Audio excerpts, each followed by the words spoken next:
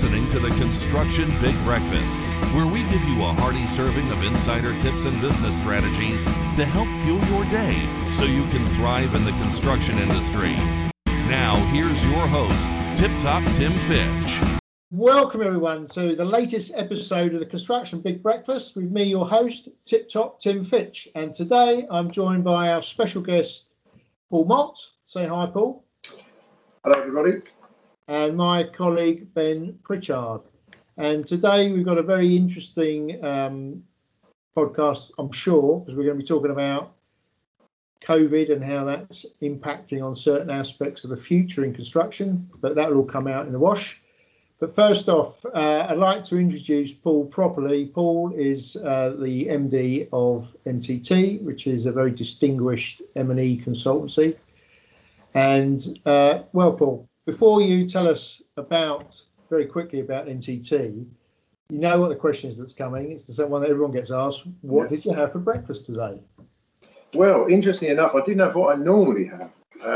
So today I had 2 banana, honey and desiccated coconut toasted sandwiches with some nuts on the side. Wow. That's a first. We haven't had that one come up. Well, I usually have porridge, that I put in the fridge the night before with coconut water and all that kind of thing, and then eat that in the morning. But I forgot to do it last night because I got into the Royal Family series and went to bed a bit late. We'll come back to that in a minute. So, Ben, what did you have? Well, I went back to basics and I had porridge today. So a bit of a sort of a hectic morning. So it was just a quick and easy bowl of porridge and a cup of tea. Okay, well, what I had today is one of my sort of off-day breakfast during lockdown, which was sourdough toast with peanut butter. Oh. But a couple of times a week, I have one of those kefir yogurt drinks. And I've found they're really great for your guts. That's why that tastes quite nice. But that's good to know that, Tim. Well, you've got to look after yourself when you get to a certain age. So that's what I had. No fry-ups today. Well, without digressing too much, I did notice how yesterday's breakfast didn't go down well on Facebook for you, Tim. No, it didn't. But anyway, yesterday's was 2 fried eggs and some chopped tomatoes with a few burnt toast. Burnt toast was the yeah. Anyway, if you put yourself up for public scrutiny, that's what happens. Yeah. Anyway, Paul, just to set the scene, obviously we know MTT well, but perhaps for our listeners and viewers, just give us a little sort of outline sketch about what you do and a little bit of history. That would be great. Sure. Yeah. So, thanks, Tim. So, basically, we are MTT is a building services and sustainability design engineering practice, which we formed 21 years ago. We've now got a team of 50 in London and 13 in Serbia, which is an extension of our design, but more our computer-aided design office in Serbia. And that happened completely by accident. We like to think of ourselves as a vehicle that like-minded people get on board and enjoy the journey. And one of the guys that got on board was a Serbian chap, Zoran, who wanted to go back home to Serbia to live. So we said, right, well, why don't you start an office out there for us? Because you're one of the best CAD guys we've got. So he did, and that's how it evolved. And that's generally how I've grown the business. I've basically got on board mates of mine that I've met over the years. I started off as an apprentice with a contractor. I then went to a consultancy. I then got headhunted and went to a main contractor, and then came back to consulting. So I met a lot of really good people on that journey. And one by one, I've gone back to them and said, look, do you want to come and get in the vehicle and let's try and bring a really good service to the market? Because I didn't feel that it existed. I felt that we needed to do more for the clients, basically. So here we are now. Yeah. And our sectors are commercial, office, big mixed use, high-end resi, hotels and student accommodation. That's is an interesting story, interesting journey, and really one reason we want to get you on the podcast was because I know from some conversations we've had and some of the work that Ben's been doing with you that the business itself does an awful lot of research and development activity, and there's been all sorts of things in the past around decarbonising construction and the built environment. But of course, what's happened right now has been we've all been immersed in for the last year or so is this worldwide COVID pandemic, and we've had some very interesting discussions offline around how that's impacting the way that property owners, developers are thinking. And one of the aspects is the impact that's having on your subsector. Yeah. It's interesting. Probably the best place to start is where it was pre-COVID. So everyone, pretty much, we talk commercially because that's really the area that's the main effect, the office environment, so to speak.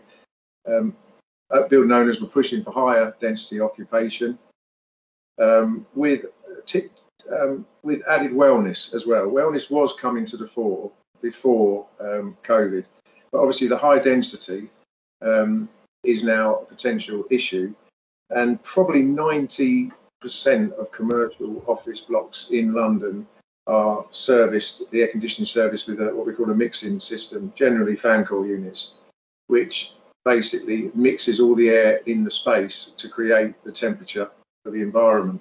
So you can imagine with COVID and the spread of any particles, that's not a great solution. Or on the face of it, it's not a great solution. And those systems are also termed minimum fresh air solutions, fresh air being now a big issue with all of the stuff that you'll read on COVID and solutions to it, opening windows, higher fresh air volumes. So a lot of the buildings that are already installed and built have these minimum fresh air systems with a certain amount of fresh air per person allocated to them. And that's it. So, and then they mix up the air in the space. So it's challenging. And something we did straight away was wrote a paper for our clients to say we should probably look at this and see if there's ways of improving the existing situation, because Tim, it is what it is. You know, you can't strip out systems that have only just been put in. Everybody was happy with them. You know, the agent market, who drive a lot of the solutions because they can get these things out on the market and sell them and rent the space. They loved the system. Everybody understood it. It was a no-brainer. And now all of a sudden, people are now going, well, hang on a minute. I'm reading this stuff. People that don't normally get involved, I think that's the key. The general man or lady on the street now walks to work and says, what's my air conditioning system? How are you protecting me or helping to protect me from such things as COVID? Because we all know if someone gets the flu in an air-conditioned office, which is normal COVID, everyone catches it. But no one seemed to care about that. It was just one of those things. Now everyone's anxieties are definitely heightened, and every person now coming to work asks that question of their employer. Yeah, it's been a sort of a common theme, hasn't it? We've done a couple of similar conversations these last couple of weeks with architects and the likes, and this idea of, can the end user trust the space that they're coming back to? Can they trust that they're safe? Without fully understanding the ins and outs of how it works, can they just feel safe and comfortable coming back, knowing that the landlord and their company have done the best they possibly can to keep them safe today and in the future? Yeah, and I think it's there's really two schools of thought. So initially, with the first kind of lockdown and as this came out, I think everybody was, right, what can we do?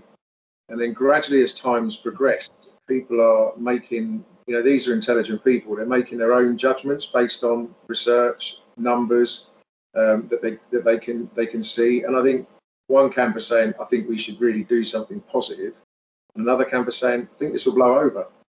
You know, that's the truth. I think, you know, we are seeing some people just kind of saying, we'll put some sanitisation stations in, but that's pretty much all we're going to do. We'll make sure that the thing's maintained more often, the filters are changed more often, and that's about it. So are you? What about sort of density? So you started there saying, you know, London was becoming a very high dense sort of office area, as well as the the level of fresh air that the air conditioning systems in the buildings are seeing. Are you seeing clients change their viewpoint on how dense a space they want? Well, so originally it was a lot of the clients were making, so to make a building as attractive to the market as possible, you need to have as many options for people. So one of the options was co-working, like WeWork, that kind of operation. And they will probably drive numbers down to 1 per 6 occupational density. Whether you could ever occupy that, maybe it's questionable because of circulation space and absenteeism. But they would, what you'd find is existing buildings would re-engineer the amount of fresh air they've got into a 1 per 6 density. So it might be they're only getting 8 litres a second per person, whereas it was originally designed for one person for 10 square metres getting 12 litres a second per person. So you saw that. I think there's definitely going to be a move towards less density. So maybe back to 1 per 12, which was quite normal not that long ago. But I think you can do it. It's the fresh air that's the key. The density, the fresh air is designed around the density on most fan coil systems, which is 90% of buildings. That's just my figure. There are other systems which we can come on to. So yeah, I think that's the easy win. If you read the papers that have come out from the big agents spacing things out, there is talk of openable windows. It's not that practical in the centre of London with traffic noise, pollution. It isn't really viable. A lot of the buildings haven't got openable windows anyway. They're stored units. But yeah, I think there's definitely going to be a move to say to people, rather than cram you in, we'll spread you out a little bit. Yeah. And what about, obviously, the fresh air diluting whatever's in there? What about actually treating the air as it comes in or that's being recirculated? Is there any technology that you're looking at or investigating to kill off the, I know they're not alive viruses, but deactivate them or whatever? Yeah, so the two kind of main technologies that are out there, and I'm not a scientist, but obviously we've done our research, a UVC, which is UV light, and bipolar ionisation. Now, there's two different scenarios. If you're designing from scratch, it's easier to put both of these things in from day one. If you're retrofitting, which a lot of cases people will be looking to go into buildings and retrofit, it's much harder to use the UVC than it is to use the bipolar ionisation. And the testing on the bipolar ionisation is fairly limited to kind of hotel room, and there is a small study done in an office. So there are question marks. Yeah, okay, we can see that this test works, and it does sanitise a large percentage of the air, not just from COVID, but from other particles and contaminants. But will it work in an office? You know, an open plan office. How many do I need? How do I know it's working? So, and you're only treating the fresh air. And if you think about how much of the air that's being recirculated in the space, the fresh air is probably only 20% maximum. 80% is air in the space. So you can treat that as well through the terminal devices, without getting too technical, through the actual device that heat or cools the space. But it starts to become questionable. Now, we favour that option, I have to say, as a practice. That is our recommendation to clients, because the UVC has higher power requirements, higher maintenance requirements, higher capital cost, whereas the bipolar ionisation is a simple fix and an easy item to maintain. So yeah, you can clean the air up, inverted commas, but everybody, I think it's fair to say, are very worried about saying that it's the solution, because it probably isn't. It's better. It's a great thing to do, but it's not the be all and end all. And there will be other technologies that evolve. But it's not just other technologies either that you're looking at. You know, it's post-COVID. It's what could potentially come next. So the solutions you're talking about there, Paul, they're not just to try and help us overcome the COVID-19 issue, but it's the what next that could happen. It's like long-term health and well-being as well, isn't it? Exactly. And well-being was right up there on most of the people we work with. Well-being was right up there on the agenda. They realised that the working environment needs to be better, nicer. So sort of the next thing is kind of where is it going post-COVID, to come on to answer your question. With the occupiers now having their anxieties heightened, and some people could make a play on not coming to work because of it, and obviously that's not ideal. Although I think the work-life balance has really been tested now. I think a lot of people want to come back to work because they realise that actually the balance that way is quite positive in a way. Certainly our people are.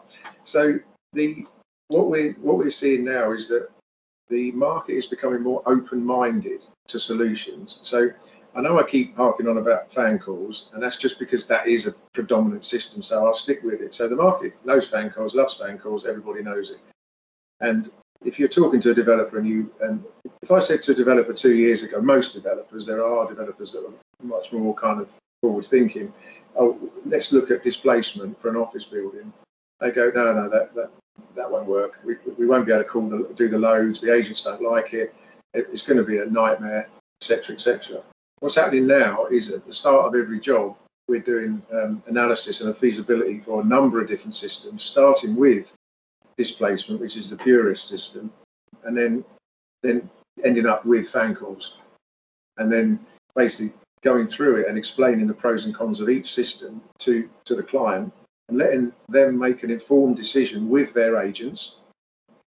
And what we've seen is 2 large projects we're now doing are both displacement. So to explain the difference, displacement, pure displacement, all of the cooling is done from under the floor. So you literally, it's a full fresh air system, a full air, all air system. So you can put full fresh air under the floor, it comes out of the floor, it hangs around on the floor because it's cool. And then as it meets a heat source, as in person, working out PC or any other heat source, the air stratifies around that heat source. So you end up in a little microclimate. So if you can imagine, the air's going up around your body and then everything's extracted. So there's no recirculation. So it's a very clean, very pure kind of system, but it isn't it's a passive system. It's not like with a fan call system where you can guarantee that it's going to be that temperature at that point pretty much, because you're mixing all the air up in the box. This one isn't mixing the air up in the box. It's only dealing with the heat where it is. But we're doing 2 large commercial schemes now, which are displacement, pure displacement, no supplemental cooling. And the clients have taken a view with their agents that if they're questioned about the ability to cool down the market accepted small power heat gains, they'll deal with it. If you're doing something like that, especially in central London, you've got a massive increase in the amount of fresh air you need. So you need more fresh air taken in, and in London, it's dubious as to how fresh it is at times. So does that sort of the increase in filtration requirements and whatever else to take the particles out of the fresh air in the intake, can that be a negative and cause issues for a displacement system? Well, there's 2 things with displacement. You do need a certain floor to ceiling height or floor to soffit height, minimum 2.8 metres, but you'd really want a bit more than that. And a lot of the modern buildings haven't got that, because when they were built, they squeeze it down as much as they can. You squeeze a 15-storey building down by 100 mil of floor, you could maybe build another floor, which is value. So some buildings just can't accommodate it, but they can accommodate maybe a hybrid where it's an underfloor system, but it's got fan boxes under the floor to boost it a little bit. And then on the fresh air side, the fresh air is the fresh air. You can clean it up. The best form of filtration are HEPA filters, the high performance filters that they use in things like operating theatres. The problem with them is they need to be fitted very well. They need to be maintained very well. They have high pressure drops, so the fans are bigger, so the energy consumption is bigger. And in most commercial offices, the maintenance isn't great. It does get neglected. So you could use things like UVC, bipolar ionisation.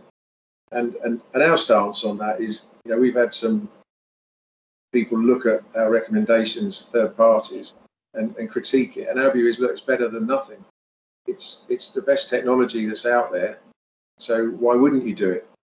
The clients are all for it. They're kind of looking at it and going, that's great. We want our building to be as perceived as well as we can in the market, because then there's more tenants that will take it. But we are seeing now, it's great. We had a meeting recently with some agents, and we thought that they'd probably be quite negative about it, and they weren't. They were completely the other way. They were very positive about displacement. And when we raised the issue of potentially not being able to do the large cooling loads on the small power, they were like, "That's fine." It appears like that, quite rightly so, because we over-engineer buildings. We very seldom need the cooling loads we install. So it's much better now that the pendulum's swinging towards the wellness and the practical side of a nicer working environment, and away from the box-ticking technical side, which is over-designed. So it's wasteful in everything: carbon, energy, everything. So it's going in a way. It's working in a pure engineer's favour. We've obviously spoken a lot about the office market. What about the leisure market? I'm thinking particularly of restaurants who've obviously been very, very badly hit during the past 9-10 months. They're obviously a different shape often to offices. They've got a different throughput of people and all of the rest of it. Do you think they're going to need some sort of retrofitted enhancements to their air conditioning? Yeah, and I think a lot of them have already done it, I believe. And the same would apply. What you could apply to an office system, you can apply to a restaurant, because the system will be similar. It'll be an all-air system or a fan coil system, so you can apply that technology to both systems. Whether or not people will is, and this is where I come back to what I said. People's attitude is quite interesting. We had a client that was prepared to install this equipment at their cost for a tenant, and the tenant actually was pushing back on it. Well, does it work? Why do we need it? Which was, if I'd have been a consultant working for the tenant, I'd have been grasping it and saying, "This is great. They're doing it at their cost. It can only be a benefit to our employees. Let's have it." But it's interesting. So, but yeah, restaurants, Tim. I think they've been great. I've socialised between the lockdowns in restaurants. I think they've been great, and I think it's tragic the way that they've been affected by this, when they actually probably the cleanest environments that most people go in anyway. I have to say, I was the same as you. In fact, we did, didn't we, when we were allowed to. I never felt vulnerable, but that, doesn't mean my perception of risk is right. I didn't catch COVID. I may have been lucky. But yes, you're right. I think there were lots of obvious, simple things that were done in restaurants to minimise the risk without spending lots of money on hardware. But we'll see. People, what the balance is after this between people who just want to get back and those that hold back. Well, time will tell, isn't it? I think time will tell. I think the hardest part will, not be the offices and the restaurants, especially for London.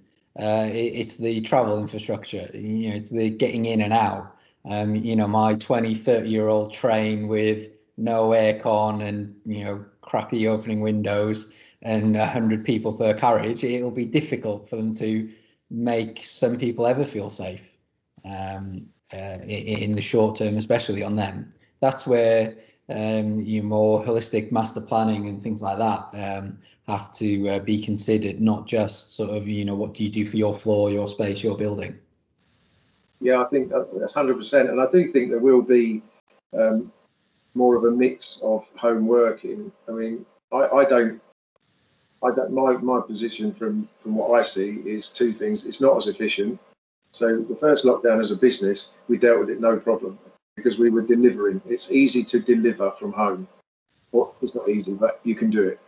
But what I saw when we came back was like that you need the interaction in the office. You need that buzz. You need the younger guys and girls learning from the older guys and girls. And just when you walk past someone's desk and you hear them say something, you go, "Oh, no, don't, you don't want to do that. Let's sit down and go through that." And you lost all that.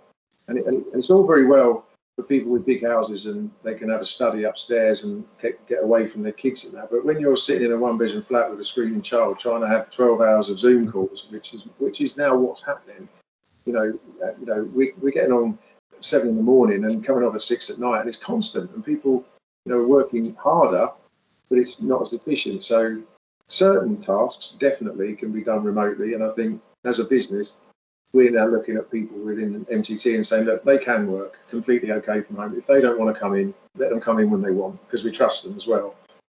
But definitely, people will come back, and that train journey, and for a while anyway, when I catch the tube to come to the office, I don't worry about it. I've had COVID, but I don't worry. I'm one of them people anyway. I just get on with it. But I can see, even walking down the street, I'm sure you can, and I'm sure you can, Tim, people are genuinely worried still. Step aside, young people are wearing masks in the street, which you never thought you'd see that, and not because they have to, just because they want to. So it's definitely had an impact on people's mentality. So it could be a long while before people get back on a tube like we used to and eat a bag of crisps holding onto the handrail and things like that. That's never going to happen, is it? Well, I'm like you, Paul. I was basically told not to go into London. I was going in. I was taking the necessary precautions, and of course, you could see the compliance go up. Starting in June, July, when we started going back after the first lockdown.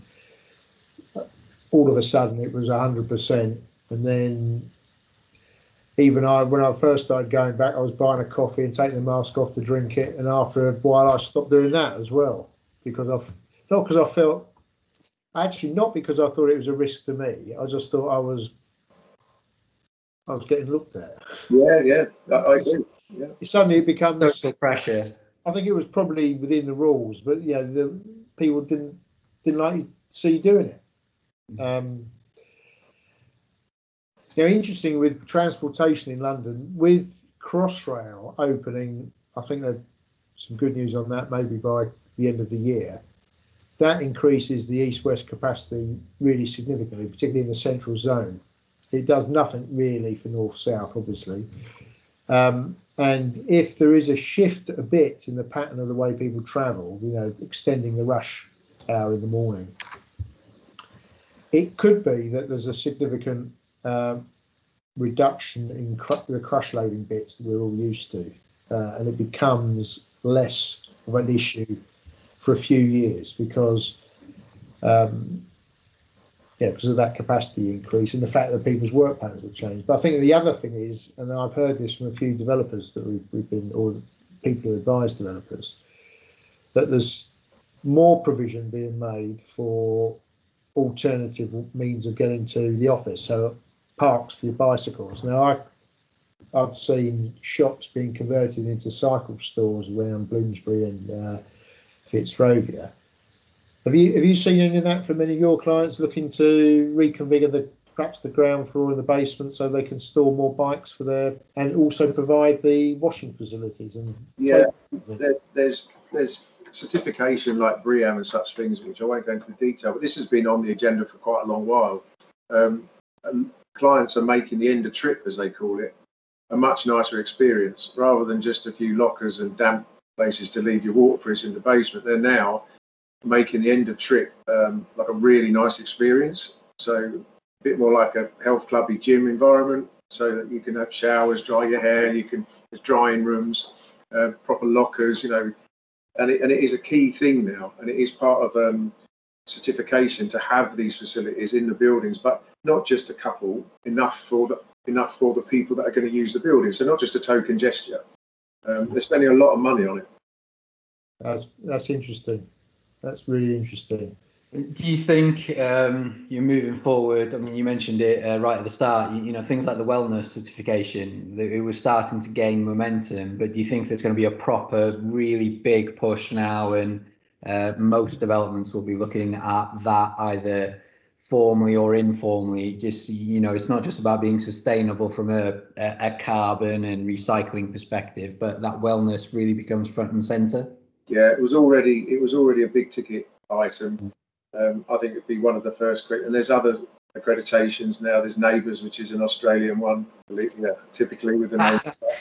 But they're all, the ones that are practical, the ones that where you can see that is good for the environment, that is good for the occupier, that is a benefit. I'm really all for them, but some of them are just a bit silly. You get credit for doing something which isn't very practical, but I think now that's going to be the first thing on the agenda. They're going to go, right, how clean and how healthy is the environment I am bringing people into, the journey from when they arrive to get to their workspace, what's that journey like? And then their workspace, what is that experience like? And do you think the end user, the employee, will become more aware and be job adverts will start requiring, our office is well certificated, is BREEAM outstanding, and things like that? Absolutely. Yeah, especially with social media and the way the youngsters use it. Yeah, and it's not a bad thing, because that should be the driver. Because if people are healthy, they work better, and that should be the driver. When people started putting ping pong tables in and table football into offices, people really like that. You still only having a cup of coffee, but you're just having a bit of fun while you're having it. And our industry's never been very good at that. Us engineers, we're just traditional, but we try.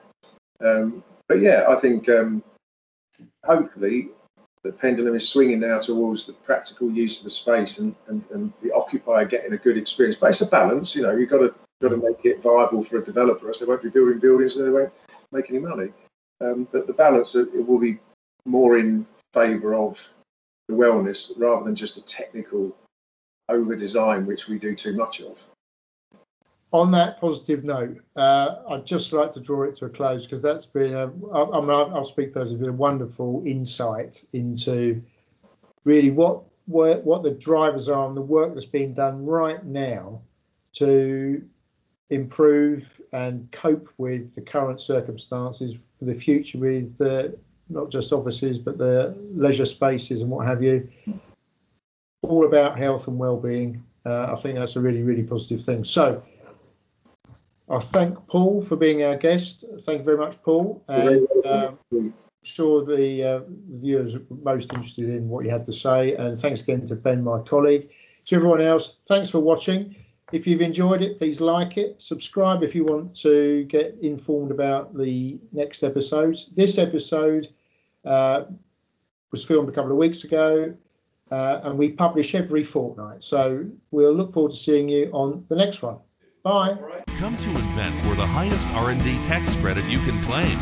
We help construction businesses get back millions in tax credits every year. Contact us today for a free review. Thanks for joining us this week on the Construction Big Breakfast. Make sure to visit our website, www.invent.com, where you can subscribe to the Construction Big Breakfast on all platforms, so you'll never miss a show. While you're at it, if you found value in the show, we'd appreciate a positive rating. Or if you'd simply share it with a friend, that would help us out too. Be sure to tune in for our next episode.